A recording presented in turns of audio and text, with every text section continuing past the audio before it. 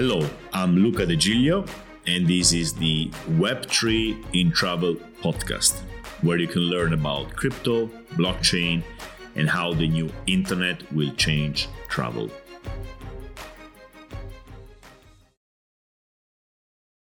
Let's start with a quick recap of what we discussed last time in the first episode. So we discussed digital ownership, the fact that in Web3 we will own stuff, something which is not possible in Web 2.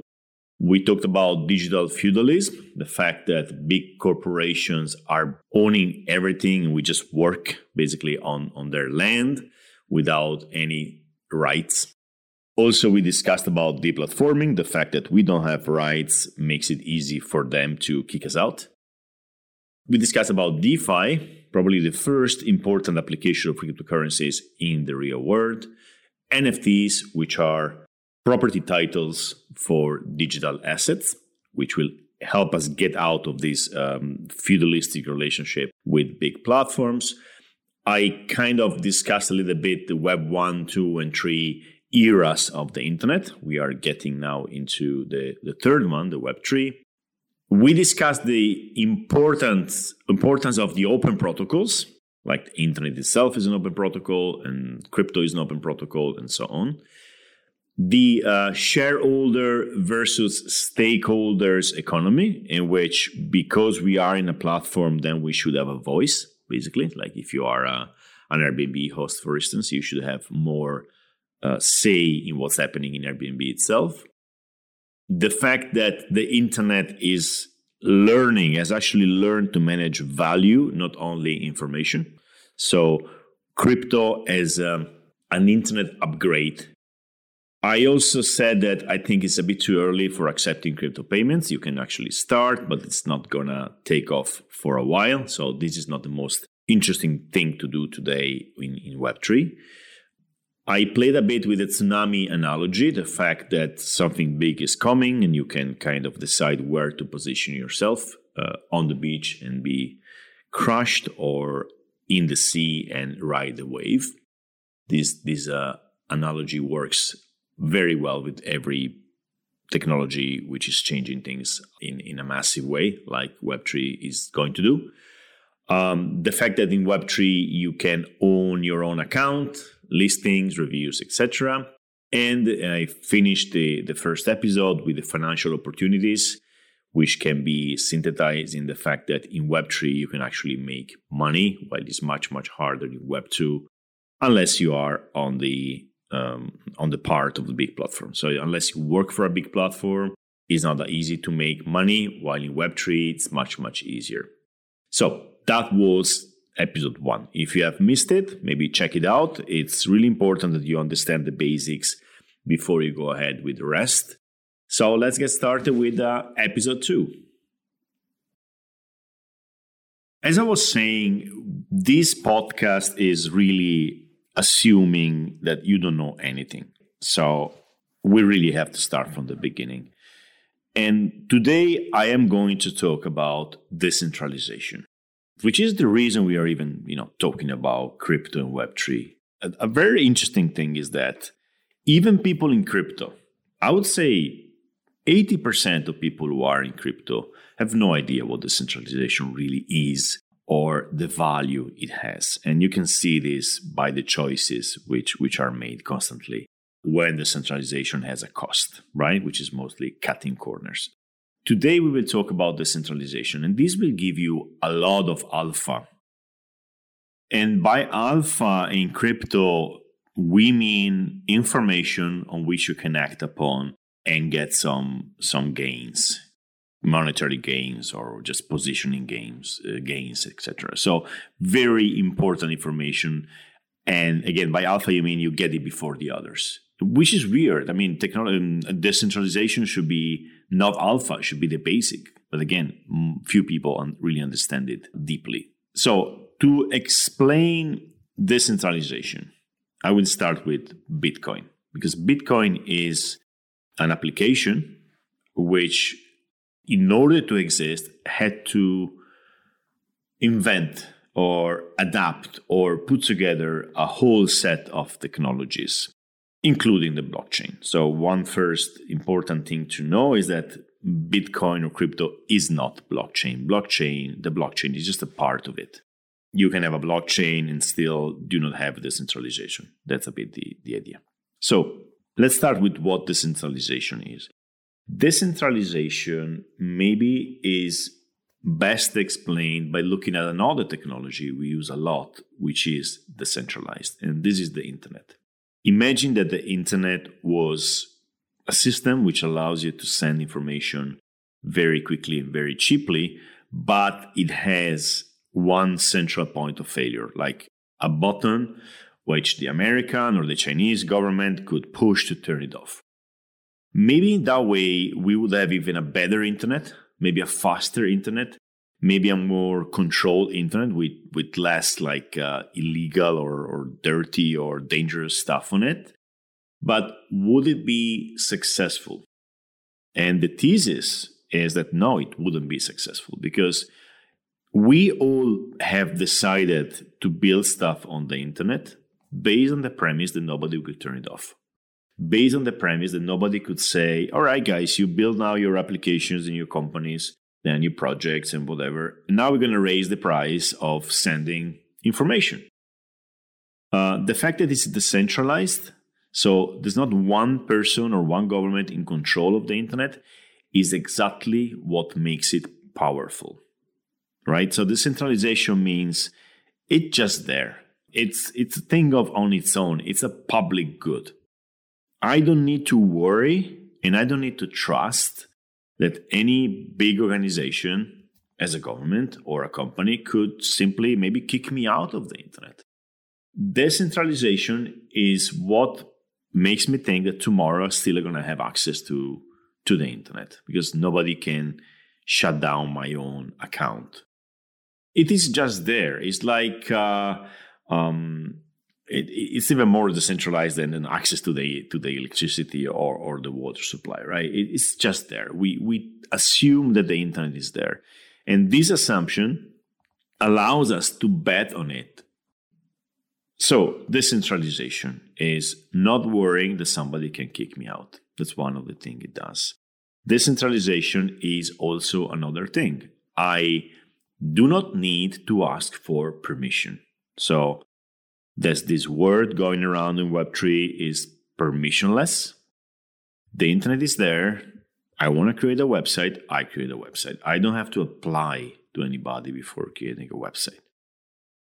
Also, it is trustless. When I send some information on the internet, I don't have to trust a third party to actually relay this message. It goes through a protocol. It goes through a whole system which nobody controls. I can be fairly sure that my message is going through. And this, the other aspect, is trustless. Now, let's see something which is not decentralized. Let's start talking about the financial system, which is, I know, boring, but Bitcoin is a financial thing. And it kind of tries to solve a financial problem, which is money. So let's see, first of all, the banking system.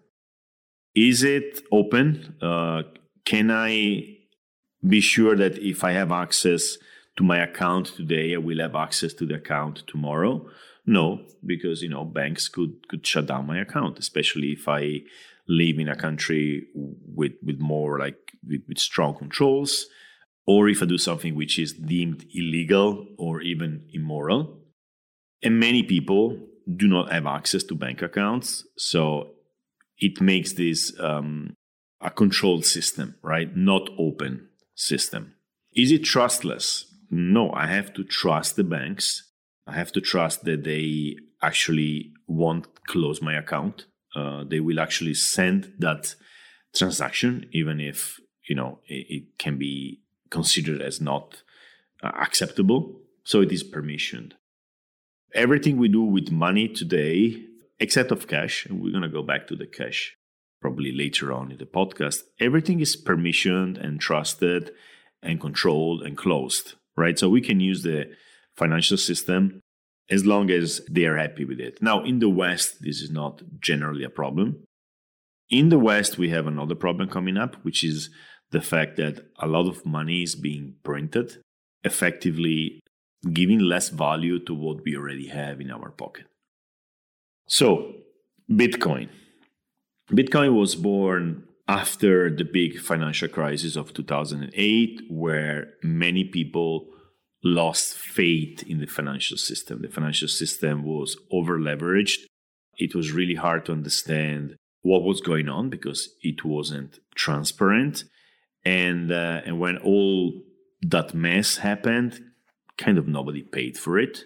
Actually, the very people who created the problem got rewarded. So many people said, okay, this system is just rotten to the core. We need a clean form of money. So I'm not going to go too deep into Bitcoin because this is a monetary subject. It's like, to understand Bitcoin, we first have to understand what money is. And surprisingly, we don't really know what money is. If you really go deep into it and you ask people what money is, we never really thought about it very deeply. Until money breaks, as it breaks sometimes in countries where inflation, for instance, goes wild, we think of money as just something we want more of it because it gives us more power, but we don't really understand how it works, right? This is not the subject of Web3 in travel, but let's say that Bitcoin wanted to be money which nobody controls, a bit like the internet. That's why I think the Internet of Money is a very good name for Bitcoin. It's money which is there. Nobody controls it. There's not one person or organization which controls it. It's just there. You know how it works. It's regulated by math. You know there's going to be never more than 21 million. So it's protected against hyperinflation. It's just there. It's something that we can count on. There's no politician who can say, okay, we're going to make more Bitcoins because we have to pay for some war or some program, etc. It's just something which represents the value in the world. So I'll stop it here. This can go too deep into something most of us don't know, and myself either too. I'm not an expert in finance or money matters. But basically, somebody said, let's do money which is neutral and distributed and decentralized. And they built Bitcoin. So how does Bitcoin work?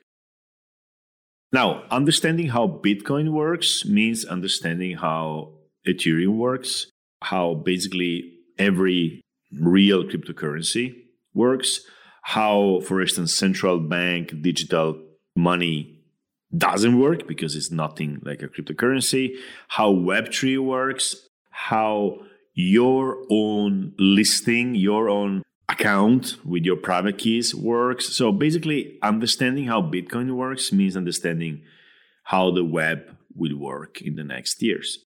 We start with Bitcoin because Bitcoin started it all, and it's a kind of simple use case, right? I'll try not to go too deep into the technicalities, but we need to understand at least what private keys and public addresses are. Let's take this from our personal perspective. So let's say I have one Bitcoin. What does it mean that I have one Bitcoin?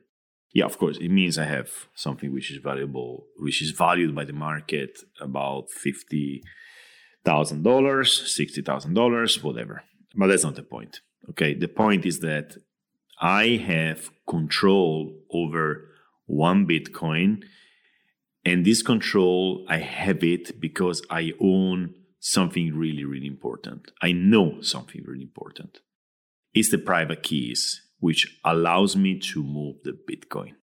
So there's no one else in the world who has this set of private keys. And only this set of private keys can move the Bitcoin, which means I own the Bitcoin. So what are private keys? A private key is basically just a password. It's a long password because it needs to be very secure. So it's not my birthday. And it's also not a password I invented. It's been given to me by a software.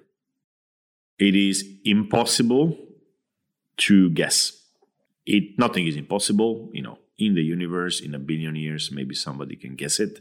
But for any practical purpose, it is impossible to guess. So I'm the only person who has it, and I control my Bitcoin. The Bitcoin is not in a bank. It's not in an institution. It's not kept safe by some website or company. I am the only one who has the keys for this Bitcoin. Where is the Bitcoin? Well, the Bitcoin is on the blockchain. Everybody can see it, right? It is there. It is not with me, but I'm the only one who has the keys to move it. When I move the Bitcoin by using my private keys, then everybody sees that the Bitcoin has moved. I make a transaction. I send this Bitcoin to somebody else, and this transaction is recorded on one node, which is one computer running the Bitcoin software. And then it's propagated to all the other computers running the Bitcoin software. After a certain time, every single node has recorded this transaction. And there is consensus. By consensus, we mean the protocol agrees on the fact that now the Bitcoin is owned by somebody else. It's not owned by me anymore. My private keys have moved the Bitcoin, and now my private keys cannot move the Bitcoin anymore. Now that Bitcoin can be moved by somebody else's private keys. So I effectively lost ownership of the Bitcoin. Of course, I probably got something in return. So if I send it to somebody, maybe I bought something, or maybe I got some other tokens. I don't know. But basically, all the blockchain knows in that situation is that the new owner of the Bitcoin is somebody else with a different set of private keys. You don't actually deal with the private key directly. You use a wallet. So let's talk about the wallet first. What is a wallet? A digital wallet for crypto is an app on your phone or a program on your computer. That's it, right? So let's say the app in your phone. It's an app you can download as any other app from a Play Store or App Store, and you install it, and then it tells you, okay, let's start and open an account for you. You don't put a login, you don't put a password. The app gives you the private key and says, keep this safe.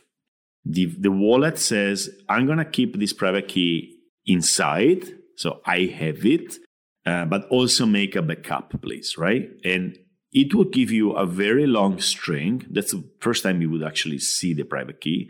And you should write it down and save it somewhere, back it up. Not on in digital form, usually on a piece of paper. Now, this private key is really, really long, so it's really easy to make a mistake. You can't even print it, because if you print it, it can leak and somebody can steal it. So what they did was to create a standard to make it easier for us humans to deal with private keys. And this is a standard which transformed the private keys in 12 words, or sometimes 24 words, English words. Words you do not choose, they give them to you. So now you have the private keys both in your app and backed up. So if you lose your phone, you still have access to it because you have the 12 words. So the wallet gave you the private key. It's called seed phrase. So it's a phrase, 12 words, which allow you to control the Bitcoin in your wallet. It gives you something else. It gives you one public address. The easiest way to understand what a public address is a bank account number. For those in Europe, the IBAN number or IBAN number, IBAN, right? So this is what you give to people when you want them to send you money. It's public. You have no problem in sharing it. Actually, you can publish it in your website, for instance. So the public address is just like a bank account. quick exception for Americans. I think there's some account numbers in America, which if you give them, people can actually get money from it. It's a bit weird. I don't understand it, but I know in the United States, giving out your account number is not that safe. But in all the rest of the world, as far as I know, this is public information you can quietly share with people. The wallet gives you a public address. This public address is where people can send you money, exactly like a bank account, with a big difference. This public address is a bank account. Everybody can look into it. If I send my Bitcoin to somebody else, people can see how much Bitcoin I have in my account, if there's any left, and they can see how much Bitcoin the other person has. Maybe they just got 1 Bitcoin from me and now they have 10 because they had 9 before. So it's transparent, and the blockchain is transparent. That's what makes it trustless, because we see everything. We know where every single Bitcoin since its existence, since its inception, has been and where it is. That's kind of the condition on which we build the trustlessness of the network. Of course, this has huge privacy concerns, and there are ways to that we are trying to address in general for solving this problem. But we won't go too deep into this. Now, just learn this today. Whatever you do online on blockchains is public. So don't think blockchains are great for hiding your money or don't pay taxes, right? Everything is out there. It is not directly connected to your name, but it's easily connected to your name when you start interacting with other people, and especially exchanges which ask you for documents. So don't consider blockchains anonymous. They're pseudonymous. The public address looks like a string. It doesn't look like your name, but it's very easy for companies, especially surveillance companies, to connect the dots and know exactly how much you have and what you've done since the beginning. Privacy nightmare in a way, but we won't look at this right now.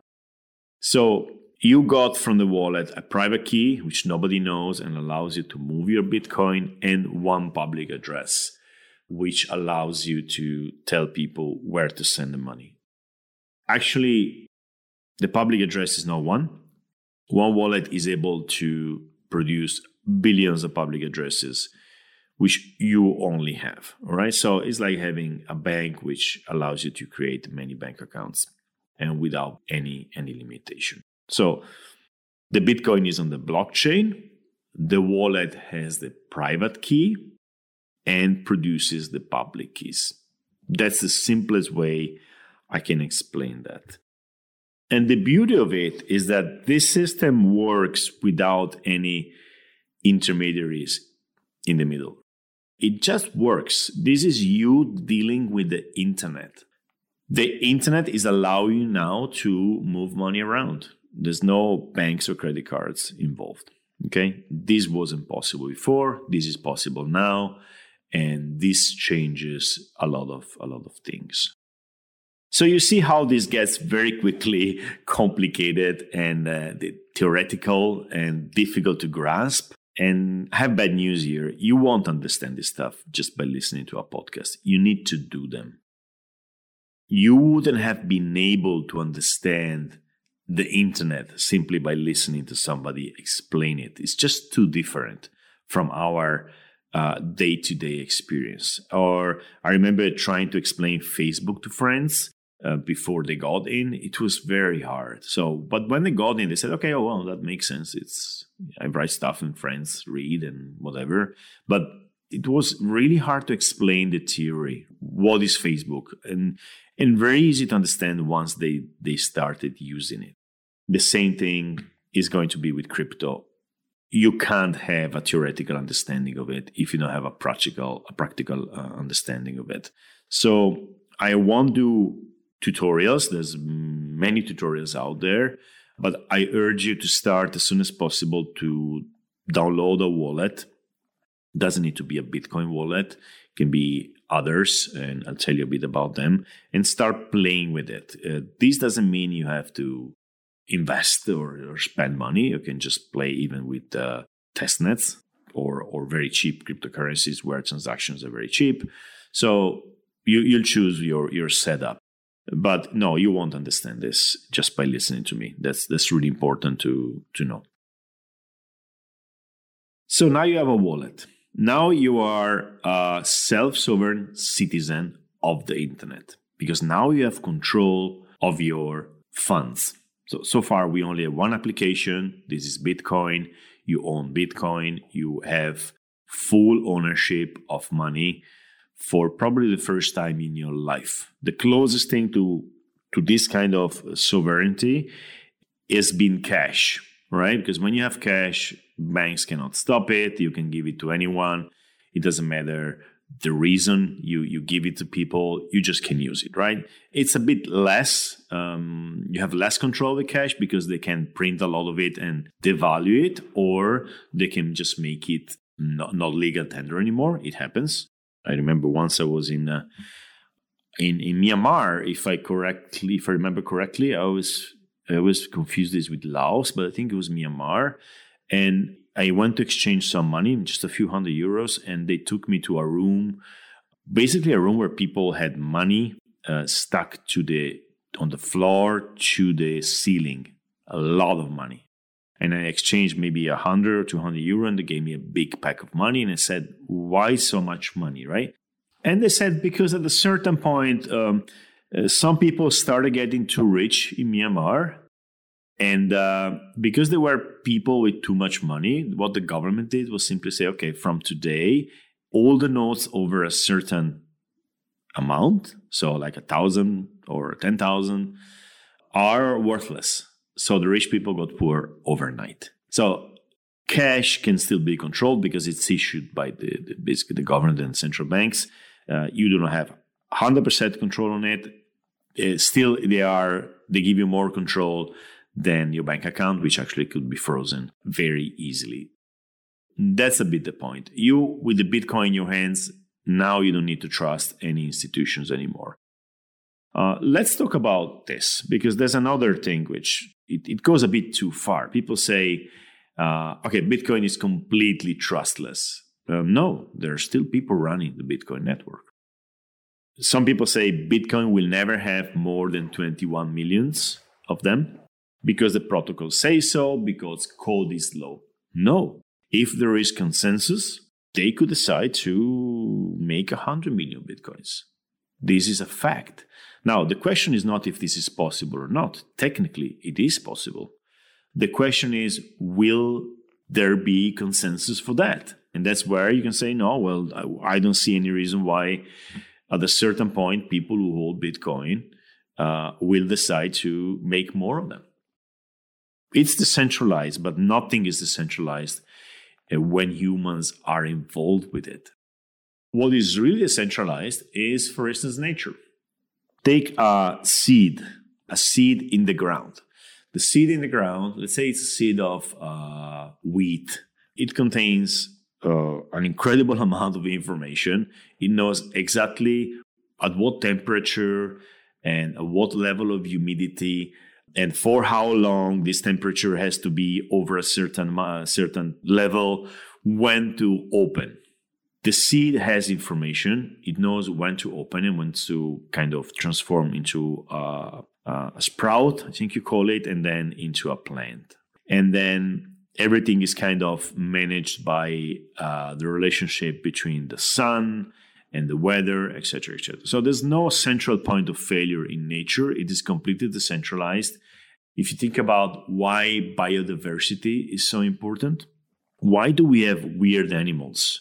Why do we have thousands, tens of thousands kinds of, million kinds of cockroaches, for instance, or bugs or whatever, beetles, okay? And this is because it decentralized life. Now, imagine that on the world, we only had humans and the few animals which are useful to us, only the plants which are useful to us, and that's it. And then some kind of climate change happens, like the temperature goes too high or too low and whatever. Life would be threatened because all these animals would die and we as humans would die. Now, the fact that we have a wide range of life on Earth guarantees the fact that life is much more resilient. So diversity means resilience. And this is the highest level of decentralization we can conceive. But human-made stuff like Bitcoin is not 100% decentralized. It still has some level of centralization. So this allows me to introduce another concept. Decentralization is not a Boolean. It's not 0, 1. It is levels of decentralization. The question in crypto should never be, is this decentralized or not? Is it decentralized enough for what I need? Bitcoin today is probably the most decentralized crypto out there. Because the use case is money. Money needs to be really decentralized to be useful.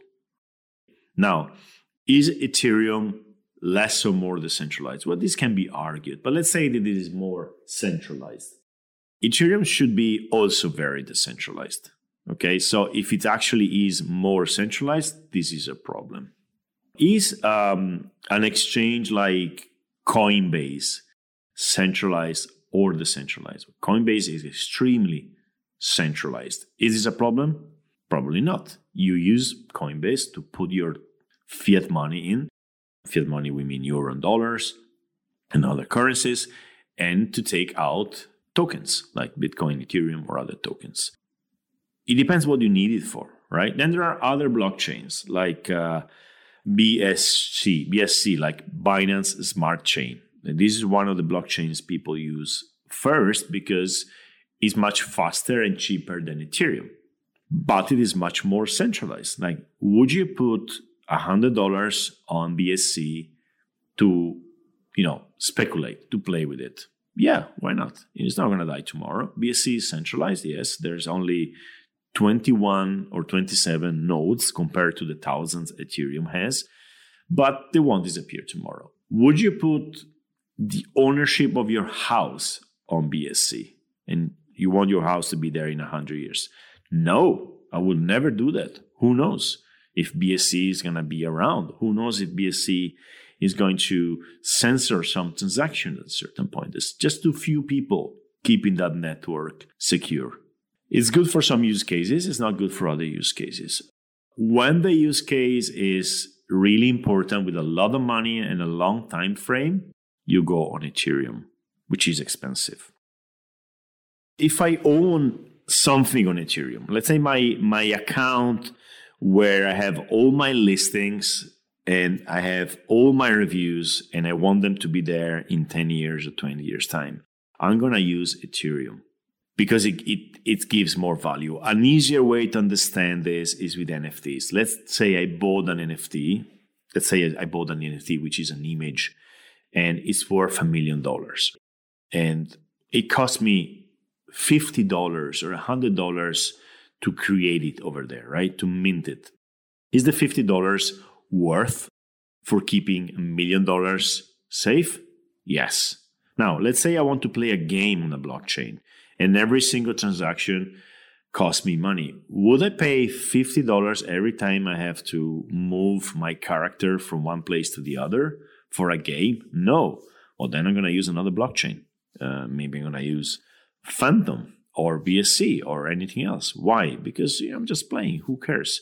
It has to be fast and it has to be cheap. So when it starts being like the value I move is higher, then I'm going to pay more for it. See it like this.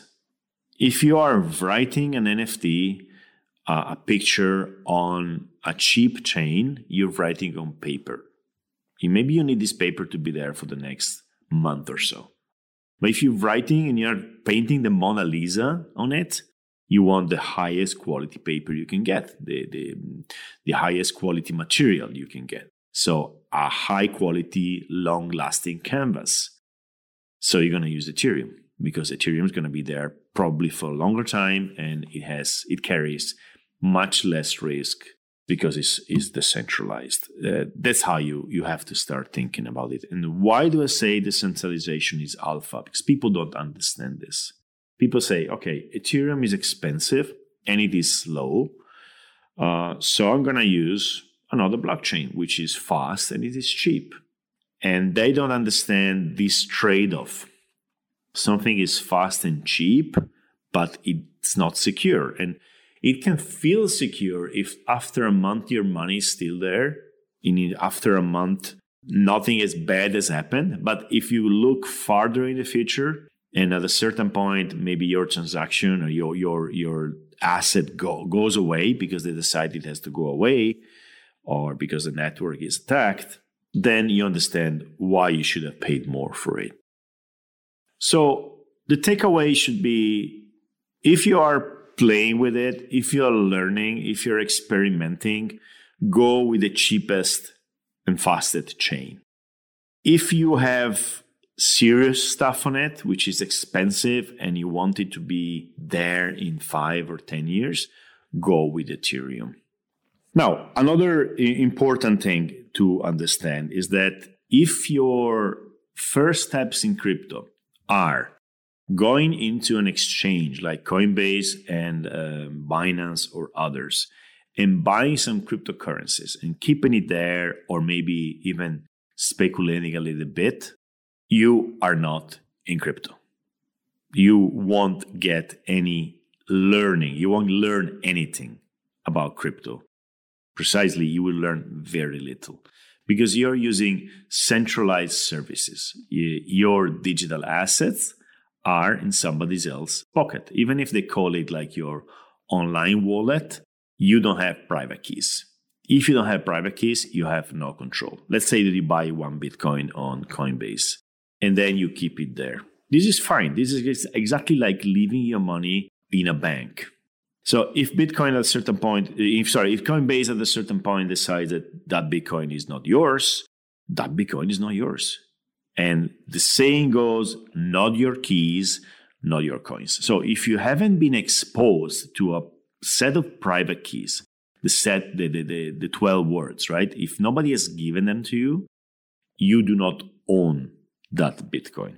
You have an agreement with a company which tells you you own that Bitcoin. But if that agreement for any reason is not honored, you lose it. Now, am I saying it is safer to keep your Bitcoin in your wallet rather than on Coinbase? No, I'm not talking about safety. Actually, for many people, it is today safer to keep money on an exchange because people are a bit sloppy with private keys. Maybe they don't back them up well. Maybe they, instead of writing them on paper, they take a screenshot and save it on Google Drive. Oh, no. If you do that, keep them on an exchange, right? So what I'm saying is not about how safe it is. It is that you own stuff or you do not own stuff. You control your own money or not. You have sovereignty on it or not. Now, this may seem like not such an important aspect, but it is, and it's going to be more and more in the future. What I want to say today is that if you want to learn, because this is a learning journey we're doing together, if you want to learn, you can't just stay in Coinbase or Binance or other exchanges. You need to get out of there into the wild. It is more dangerous, more complicated. It is exactly like leaving the east coast of the United States in the 19th century and going west. That's where opportunity lies. That's where danger lies. That's where the Indians are waiting for you, or actually not waiting for you, but like where they are going to attack you if you move too much in that direction. So we are going west, and luckily we are not going to displace any population. There's basically nobody there. We are building a new land, and you actually need to get out of the exchanges, move onto a wallet, and start interacting with your wallet to understand what I'm talking about, what the opportunities are, and then come up with opportunities on your own. If you are getting in a field which later on will be some Californian town, and there's nothing there, everything has to be built. Everything is still to be built. And when you get there, you understand. You won't understand this from a skyscraper in New York. Okay, there were no skyscrapers at the time, but you won't understand it from the safety of a fort on the East Coast. You need to go west. And that's the journey we are taking together. We are going west. We are going somewhere where things are complicated. You have to learn them. You have to learn how to take care of yourself. And to go on with this analogy, decentralization means there's no sheriff. If you lose your private keys, your money is lost. There's no number you can call. There's no customer service for Bitcoin. Your money is gone. Spider-Man, more power, more responsibility. So it's a trade-off. It's your choice to do it or not. But remember, once you leave the safety of centralized institutions, you are on your own. And then later in the years, we will build better ways to manage this stuff. Today is still a bit risky, and the risk depends on how much you put onto it. So never put more than you can lose. This is valid for speculating in crypto, but it's also valid for playing with crypto, with doing things with crypto.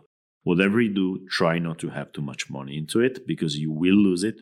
You will make mistakes, and you will lose money. This is normally balanced by the fact that you will make money, you will earn money, you will get airdrop tokens. So money is easy come, easy go in crypto. So there's no sheriff in the central land. Laws are not yet, haven't catched up. So if something happens, often you are on your own. So understand this. It's a journey of discovery. It's still comfortable. I mean, compared to people who actually had to leave and go west, we do it from the comfort of our smartphone and our computer. As long as you don't put too much money into it, it's going to be okay, right? Even if you lose it everything, you can sometimes ascribe this to a cost for learning, right? We are used to pay for high-level education. Even if you lose money by doing that, and if you learn something, that's one of the best investments probably you can do. Not the same if you buy crypto on an exchange and then you start speculating and you lose it. You probably won't learn much and you lose all your money. Again, start very small and increase your risk as you go, as you feel comfortable, knowing that you will lose money anyway. It's really easy to get into some kind of trap and lose your money. So take it slow, make it a learning journey. Don't make it a get rich quick journey. You won't get rich quick. You're probably going to get poor quicker if you do that. That's the decentralization concept. We are on your own. We are on our own. We have control. We are adults. We are not children. We are sovereign. We are not serfs. Things are harder, more dangerous, but the opportunities are enormous. If you go the right way, it's a good bet. It's a great bet. It's actually the best bet you can take. But if you go on it like unwillingly, because that's where things are going, but I was really comfortable before, I really hate this stuff, well, let's try it. Don't do that. Don't do that. You're going to hate it a lot. You're going to lose money. Just do it if you feel that you like going there, you like the frontier, and you want to get ready for what's going to come. All right. So I hope this was useful. I hope I was able to convey the basic dynamics of decentralization. Let me suggest you now to go on your browser and download a wallet. Try metamask.io,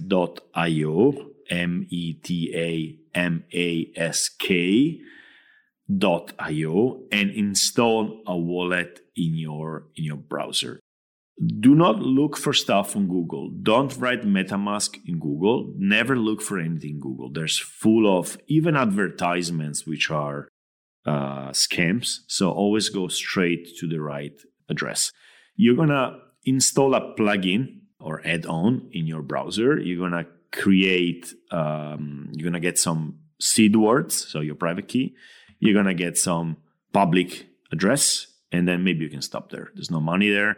And then maybe you can kind of go online and try to understand how to move forward to get some test money or real money, whatever, but start by creating a wallet on your computer if you can, or on your smartphone. But on your computer is better because today Web3 is still computer-based. For now, we haven't really gone into smartphones too much.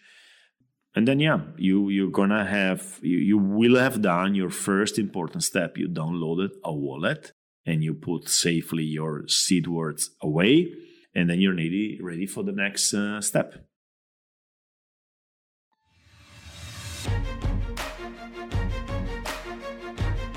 That ends our second episode. Again, I hope that was useful. Let me know if there's something which was not clear, and I'll see you in the next one.